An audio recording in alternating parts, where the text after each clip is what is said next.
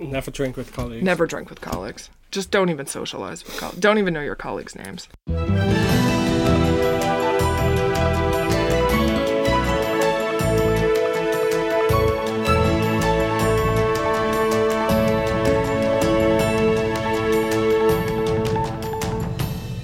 It's Friday, the 1st of December, and this is the Dutch News Podcast, your weekly chance to catch up with what's been going on here in the Netherlands. I'm Gordon Darragh, Dutch News contributing editor and The Hague's Florence Nightingale, and joining me today are my fellow Dutch News contributing editor and prolific novelist Molly Quell, and Paul Peters, master's student in civil engineering and #suspect. Molly, you completed your novel, or I at did. least you completed the 15,000 words. I completed my NaNoWriMo, my 50,000 words. Which you now have to edit. Which I now have to Yeah. edit, which is the worst. That's the fun part. That's terrible. So, Paul, why are you going to jail this week? I was watching a show on television, De Rijdende Rechter. The travelling judge. The travelling judge, some neighbors were in a fight because of some surveillance cameras or something, and these people were, how to say that? Well tanned, weren't they? Yeah, one was Completely batshit insane. Yeah. I've now watched about half of this episode because you sent it to me, and they're totally insane. Yeah, so obviously there were a lot of jokes about them on Twitter, and one of the ladies involved, she went to the police and filed a report saying that she was discriminated on the internet. So I'm probably going to jail. Yeah. So, Gordon, you've got some sick kids this week, right? They've been kind enough to kind of take it in turns. Oh, that's good. On Wednesday, my youngest son was sick. He really was sick. He was, well, I say he really was. They both really are sick. Yeah, he had a kind of gastric bug, I think, so that wasn't nice. My oldest boy's off today because he's got an earache. I think he's heavy winter cold, so he's got he's not at school today. It's a good thing you didn't bring him in this podcast studio. Indeed, and spread all his germs in this confined space. I love spreading germs in a confined space. In this week's real news, the Yugoslavia Tribunal in The Hague ends in chaos and recriminations, a 5-year-old boy is abandoned in Amsterdam, and the government calls for better protection for gay and Christian asylum seekers. And in fake news, we find out how Monica Dumm got caught up in a Trump Twitter storm.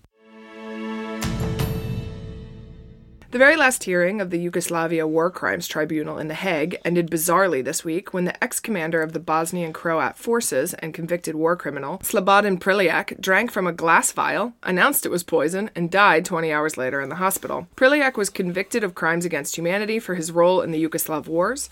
He was attending his final appeal of his 20-year sentence, which was upheld. It's unclear how he obtained the vial of poison, but the Dutch forensic services confirmed that the substance in the vial was toxic. Yeah, apparently all these people that are on trial, these men are usually very old, so they use a lot of medicines. So that is why it is very common for them to take their medicines with them into the courtroom. And apparently he was able to smuggle this poison in. Yeah, there's a lot of security, obviously, but it's easier to detect things like knives than liquids, especially as you say, when there's lots of elderly people taking medicine. And it was quite a small quantity, wasn't it? It's quite concentrated. So remind us what he was convicted of. He was convicted of having commanded troops to commit atrocities against Muslims in around 30 municipalities in Bosnia and Herzegovina. Those atrocities included murder, torture, extensive appropriation of property not justified by military necessity, and plunder of public or private property through the third category of joint criminal enterprise liability. So it's generally thoroughly pretty terrible man. Yeah, you say. So he wasn't just a murderer. He also stole a bunch of stuff and used it for his own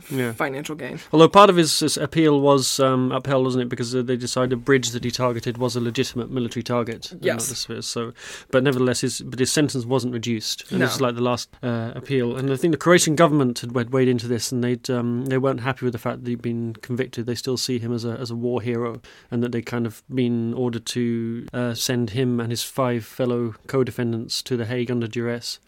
Yeah, they were, well, it's like oftentimes with these situations, your hometown hero is someone else's war criminal. That's how war works, basically. Yeah. So you can attack a bridge, but you can't genocide people. Right. Yes, basically. If there's anything you learn from this podcast. Genocide is bad. And also, you cannot plunder of public or private property In through the the third third category of joint criminal enterprise liability. Yeah. Any famous last words? He said he was not a criminal.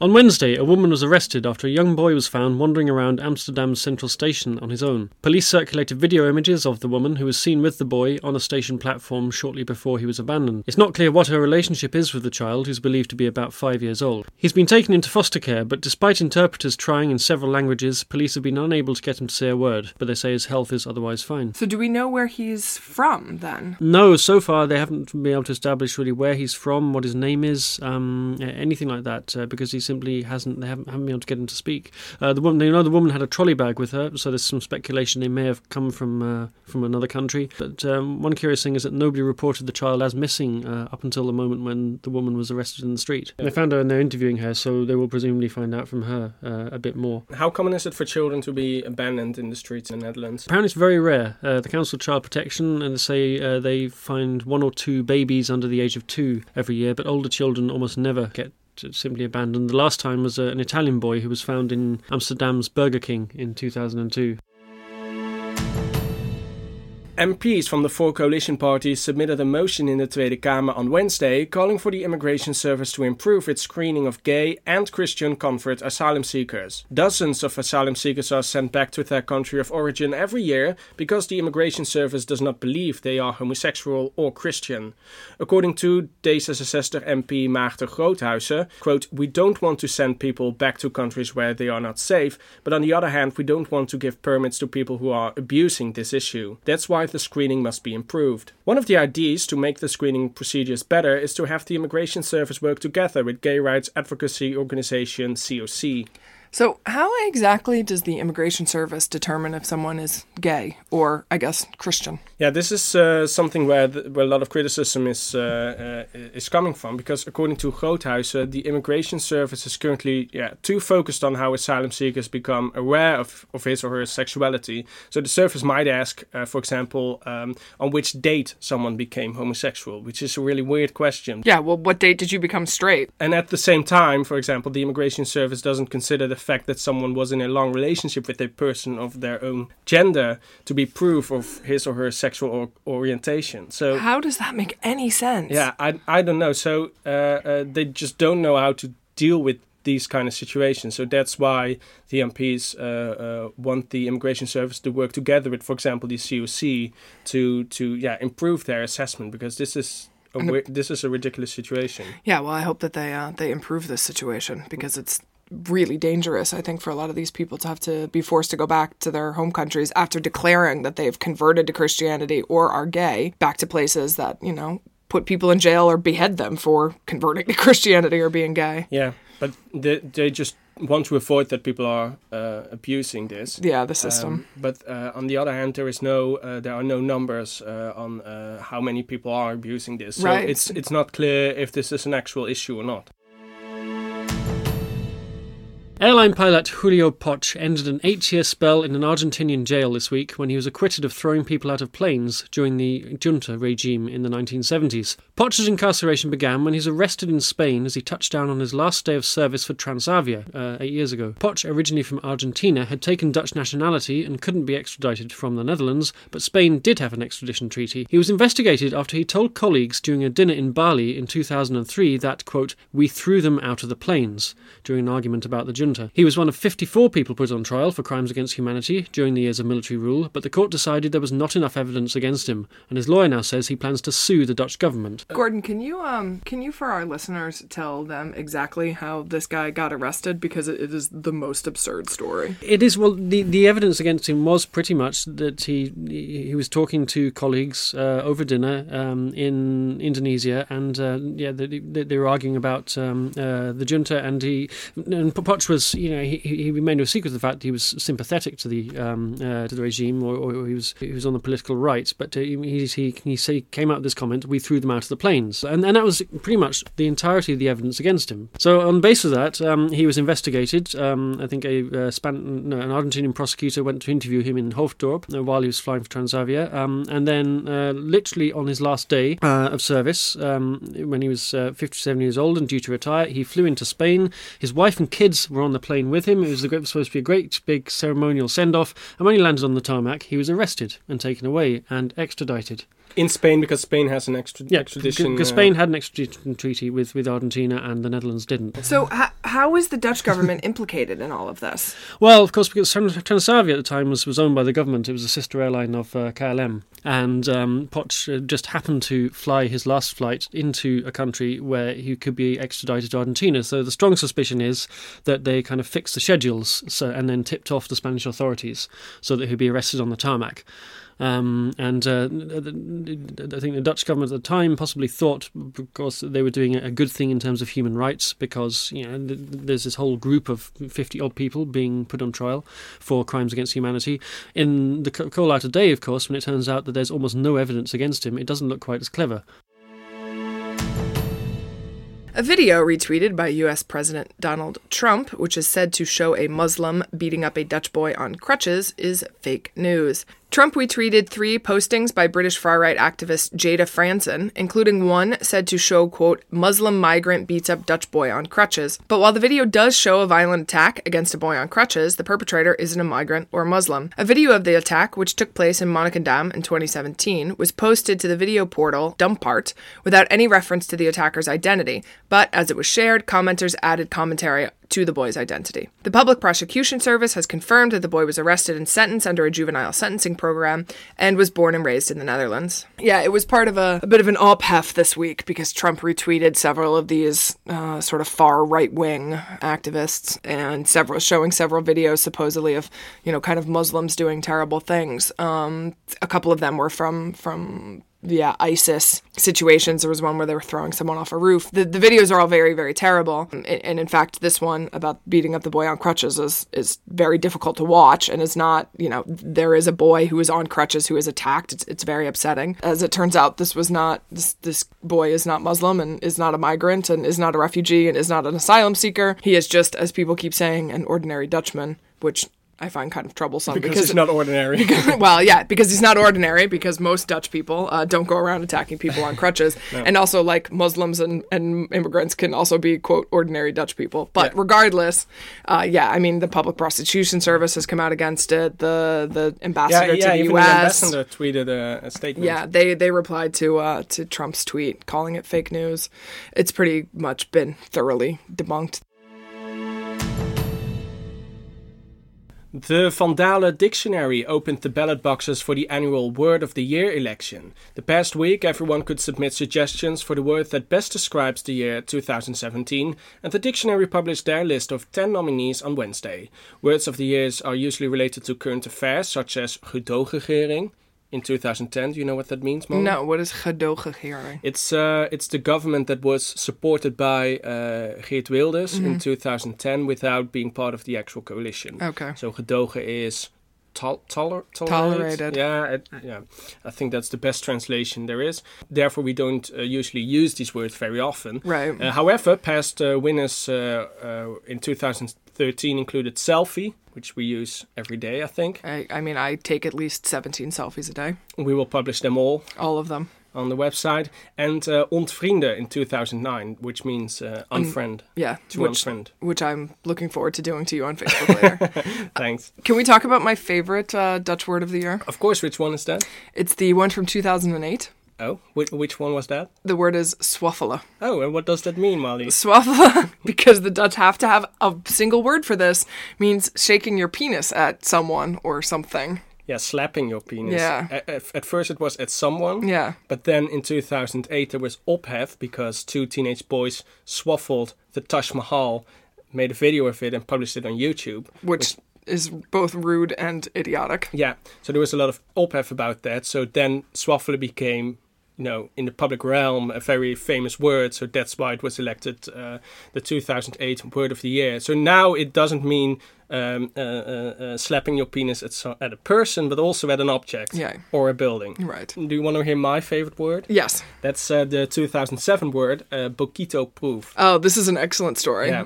In 2007 or 6, I'm not entirely sure, a gorilla called Bokito in the Rotterdam Zoo of Blijdorp escaped and attacked a woman. But of course, people were wondering why is a gorilla capable of escaping its enclosure in the zoo. So that's why they made his enclosure Boquito-proof. So in what context can you use the word Boquito-proof? Yeah, you can also use it for not only in a zoo-related context, but you can also use it for example when you have a fence in your garden or something, and you enforce it to make sure that strong people can't damage it or something. So what's on the list for this week? Or for this year? For this year. Well, there are 10 words. One of them is, for example, fipronil-ei. Referring to the egg scandal. Of last summer. I think that word is going to win. You think so? Yeah. Okay. What about, do you have a preference for what wins? Yeah, I think fipronil-ei must be the winner. I think that's the word of that really describes 2017. 2017. Yeah. One other nominee is app-ongeluk. And what does that mean? App accident. It means that when an accident happens and the person that causes the accident is on his phone texting or WhatsApping. Yeah, which they're now trying to make illegal. Yeah. That was a discussion this week. Yeah. The Me Too verhaal. That's also a thing referring to the sexual discrimination, sexual harassment scandal. Me Too story. Me Too story. In English. Yeah. And valboete. And what is valboete? Fall fine. Fall fine. Fall fine. Yeah. So when someone, when you fall in a elderly home or something, you have to pay for use the emergency. Oh right. Yeah. So that's what a valboete is. What is a regenboogtaal? What does that mean? Regenboog means rainbow. Yeah. Taal means language, so it has to do with gender-neutral language. Yeah. Oh, okay. I don't know. Maybe that's more of a. Yeah, it's more. It's a more. It's a nicer word. I like that better. It's a beautiful word, I think. And lokterrorist. What is lokterrorist? To lokken is to lure, right. I think, and terrorist is a terrorist. So someone is going on the internet pretending that it's a sympathizer of some terrorist organization. Yeah. Try to get some information from people who are in the actual terrorist organization. Interesting. I think my vote is going for regenboogtaal. That's that's what I want to win. That's what I'm going to vote for. Okay, I'm going to vote for fipronil-ei. And Gordon, do you have a favorite word of the year? What's your favorite nominee? Yeah, I think from the list, my favourite has got to be Merkel-Lego. Though we're not quite sure whether this is to do with the type of stone or some reference to Angela Merkel, is it? Yeah, I'm not sure too. And can you tell us what it is? Yeah, it's a collective name for the concrete blocks that you use as a roadblock to stop terrorists getting through, and they look like Lego blocks, bricks, so they're called Merkel-Lego. We'll link to the place where you can vote, so our listeners can go share their opinions as well and read the rest of the words. In sport, Ajax has signed a deal to export their successful academy setup to China. The contract with Guangzhou RNF is worth €2 million and is designed to build the best youth development system in China. 4 coaches will move from Amsterdam as part of the arrangement, headed by the former women's team coach Ed Engelkes, who has been appointed technical director. The club says the 5-year deal will cover all aspects of the Ajax coaching academy system, including scouting, development and support services. So, Gordon, I don't know much about sports. I do know that the men's football team in the Netherlands has not been particularly successful.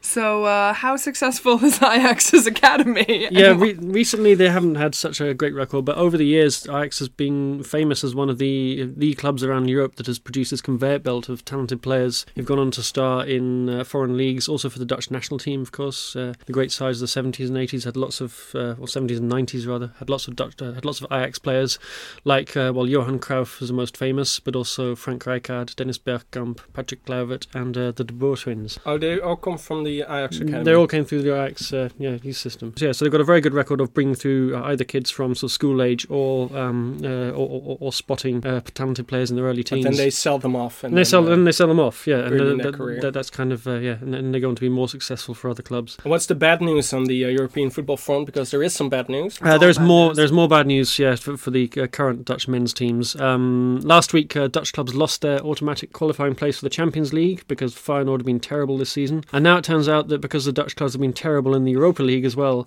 they've lost they may well lose their automatic qualifying spot in that competition, because Ajax, PSV and Vitesse Arnhem have played 9 games altogether this season so far, and they've lost 7 of them. Vitesse have managed 2 draws and all the other games have been lost. UEFA have this incredibly complicated Byzantine sort of ranking system for countries to decide. Is it as complicated as the European Song Contest voting system? They have this incredibly complicated league table for countries, and the Czech Republic are coming hard on the heels of the Netherlands, and they still have 3 clubs left in the competition, so they're probably going to overtake them. And that means that the Dutch will drop out of the top 12, and the effect of that is they don't get an automatic place in the group stages. We'll be discussing the topic everyone has an opinion on but no one wants to talk about. Yes, it's Zwarte Piet season, after this word from our sponsors. Here in Holland is a new podcast for internationals living in the Netherlands. It is a twice-weekly podcast which focuses on the stories of internationals and expats. The podcast covers topics from manners to chance encounters, and they interview the Dutch and non-Dutch alike to get their insights, advice and stories, ranging from the funny to the sad. Here in Holland is currently creating an entirely crowdsourced podcast and welcomes your submissions. You can send your stories via WhatsApp. Find more information on their website, www.hereinholland.com. The podcast is available in iTunes and other podcasting apps. If you are interested in reaching an international audience with your product or service, you can email to podcast@dutchnews.nl for our competitive advertising rates.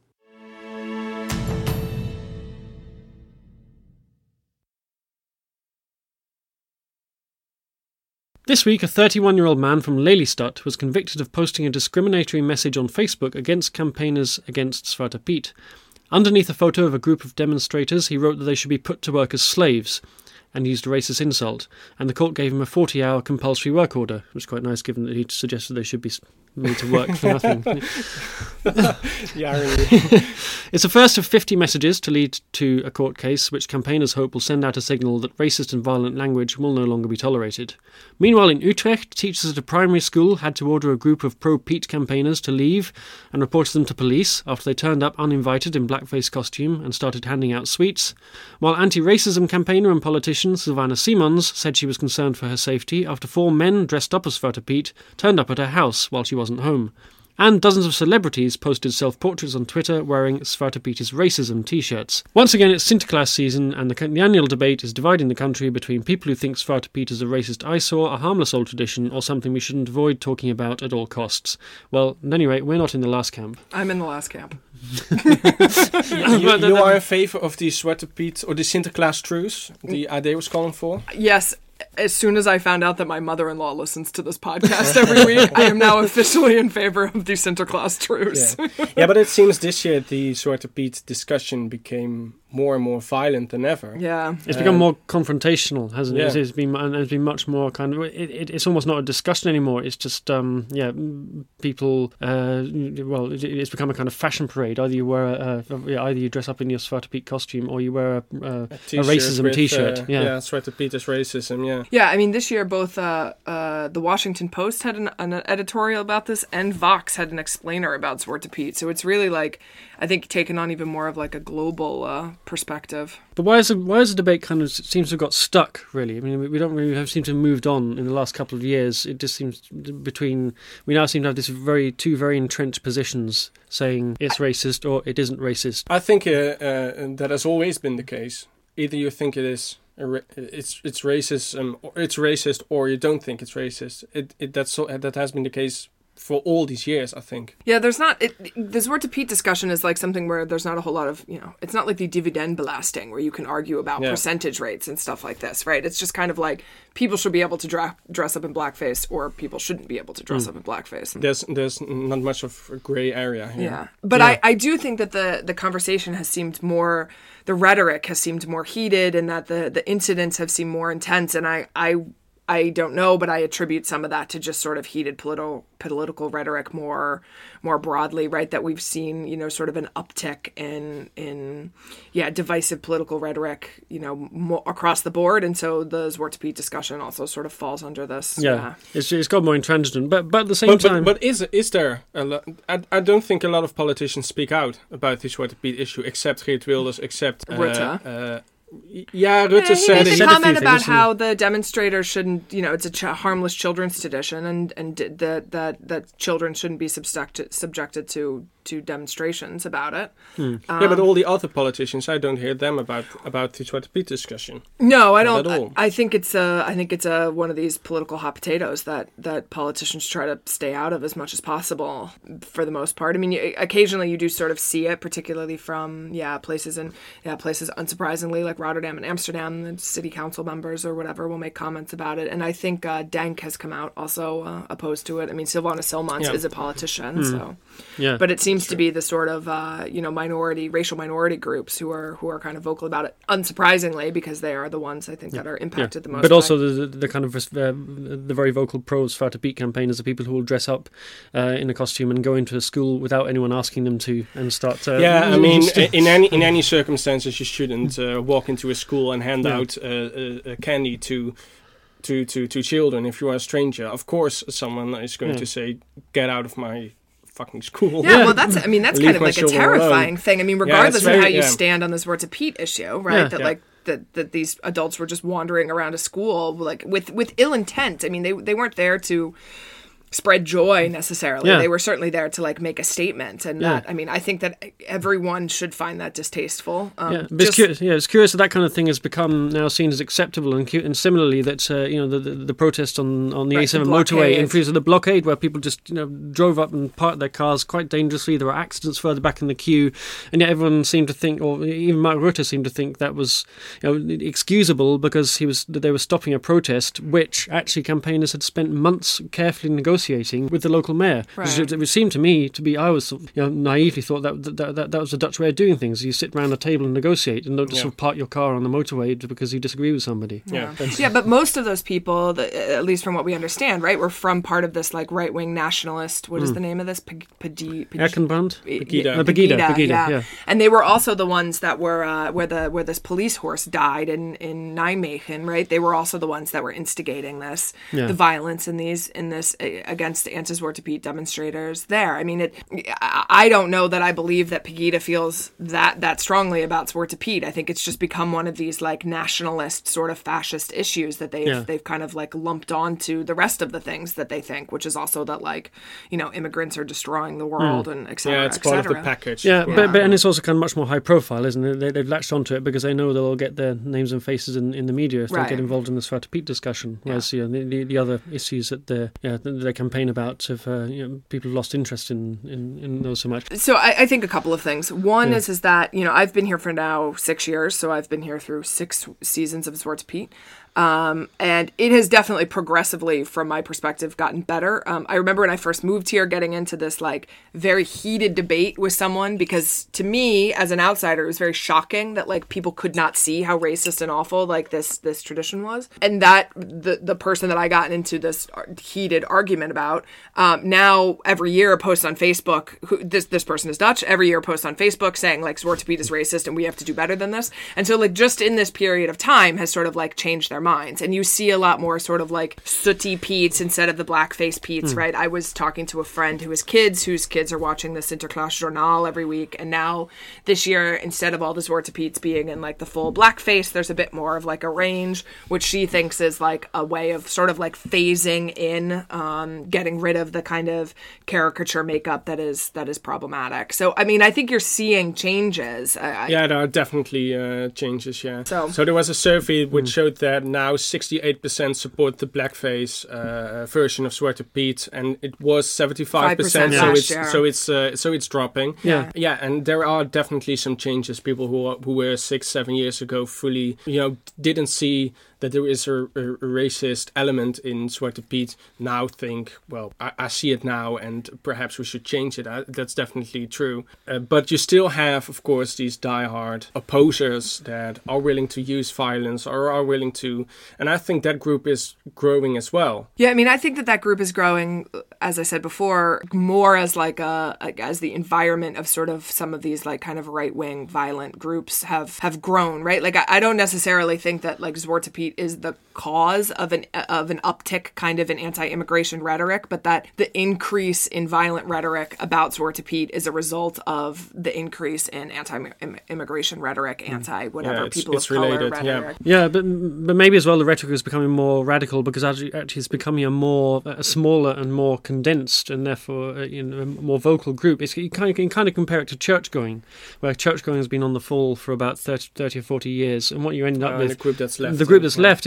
What you end up is a proportion of evangelical churches is much greater. So within the church-going group, people who are still going to church are more sort of hardcore believers than they were, say, 40 years ago when the majority of people went to church. And the same thing's happening with this argument. That you don't have any sort of moderate supporters of Zwarte Piet anymore. You either have the hardliners or you have people who are slowly sort of drifting across. Because in general, as you say, things are changing. And, every year it gets there's a little bit less blackface in the shops. You get different colour Piets you see in the children's TV show, the Sinterklaas show now I watch with my kids. You see gradually they're gradually switching, although you still have people in the full blackface makeup. You also have now sort of soot-faced Piets. Yeah. And it is, over the course of years, it will change and evolve, and that's what happens with traditions. Zwarte Piet 2 generations ago was kind of a bogeyman character who took kids away in his sack to Spain. Exactly. And he spoke with a funny accent, and he wore with earrings, and all that's gone by the wayside. And the next stage is to get rid of the blackface makeup. Yeah, but that's the thing that stands out, of course. So when you change that, then you notice it's very noticeable. You're changing. But because when you leave the earrings or you leave the funny accent, that is a gradual change. Right. The blackface, that's the final step and the most noticeable. And I also think Arjen Lubach, with his show Zondag met Lubach, he had an item about Zwarte Piet in a season finale on Sunday. I think it was an excellent item. I agree. He really he talked about the issue from both sides. So if I'm not sure if there's an English translation. There's not an English translation, but we'll link to the original video in the liner notes. Yeah. But the great thing, but ultimately, this is asking for actually just changing one aspect of a bigger tradition. Because Sinterklaas, most people involved in it, I think it's a great tradition. It's about giving presents. It's about it's the presents, it's the poems, it's sitting around with your families, it's building surprises. This weekend I'm going to sit down with my son and write a poem to one of his classmates. And it's a poem he's ripped off the internet, and it's a bit of doggerel, but heck, it's a really nice social event. So why put all that in jeopardy and hang the whole thing on this one question of whether or not you want to keep on dressing up like a racist caricature? That's the thing I don't get. I do think that this discussion sometimes gets framed as internationals are opposed to Sinterklaas as a holiday tradition, as opposed to just the blackface, which I have no problem with. I mean, I think the Surprise thing is great. Sadly, my Dutch family does not do this, and so since I know my mother-in-law is listening, I would love a reinstitution of Sinterklaas, because I think the poems are super fun and the presents are super fun, and I mean, I like doing the shoe let out thing, and the fucking Kruidnoten is goddamn tasty. The truffle Kruidnoten, by far the best. There's so many great things about this holiday that should be and are widely embraced. And so I just wish that this obvious example of colonialist mentality that's left over could go by the wayside, so we don't have to have these, I don't have to fight with anybody on Twitter about this, and instead can write really terrible poetry about some random person in my family. On Twitter? Yeah. The criticism of Zwarte Piet is about the practice, the fact that it's white people dressing up in blackface makeup as racist caricatures, and the defence always seems to be more about the myth and the story and the legend of Zwarte Piet. And you actually have two conversations that aren't actually engaging with each other at all, and that's why you don't get any resolution. Yeah, you can maintain the myth without the blackface. Indeed. That's true. That's all we have for you this week. This podcast is a production of Dutch News, which can be found online at dutchnews.nl. We will include links to everything we've talked about today in the liner notes, and you can send emails to podcast@dutchnews.nl. My thanks to Molly Quell and Paul Peters. I'm Gordon Darragh, and we'll be back next week.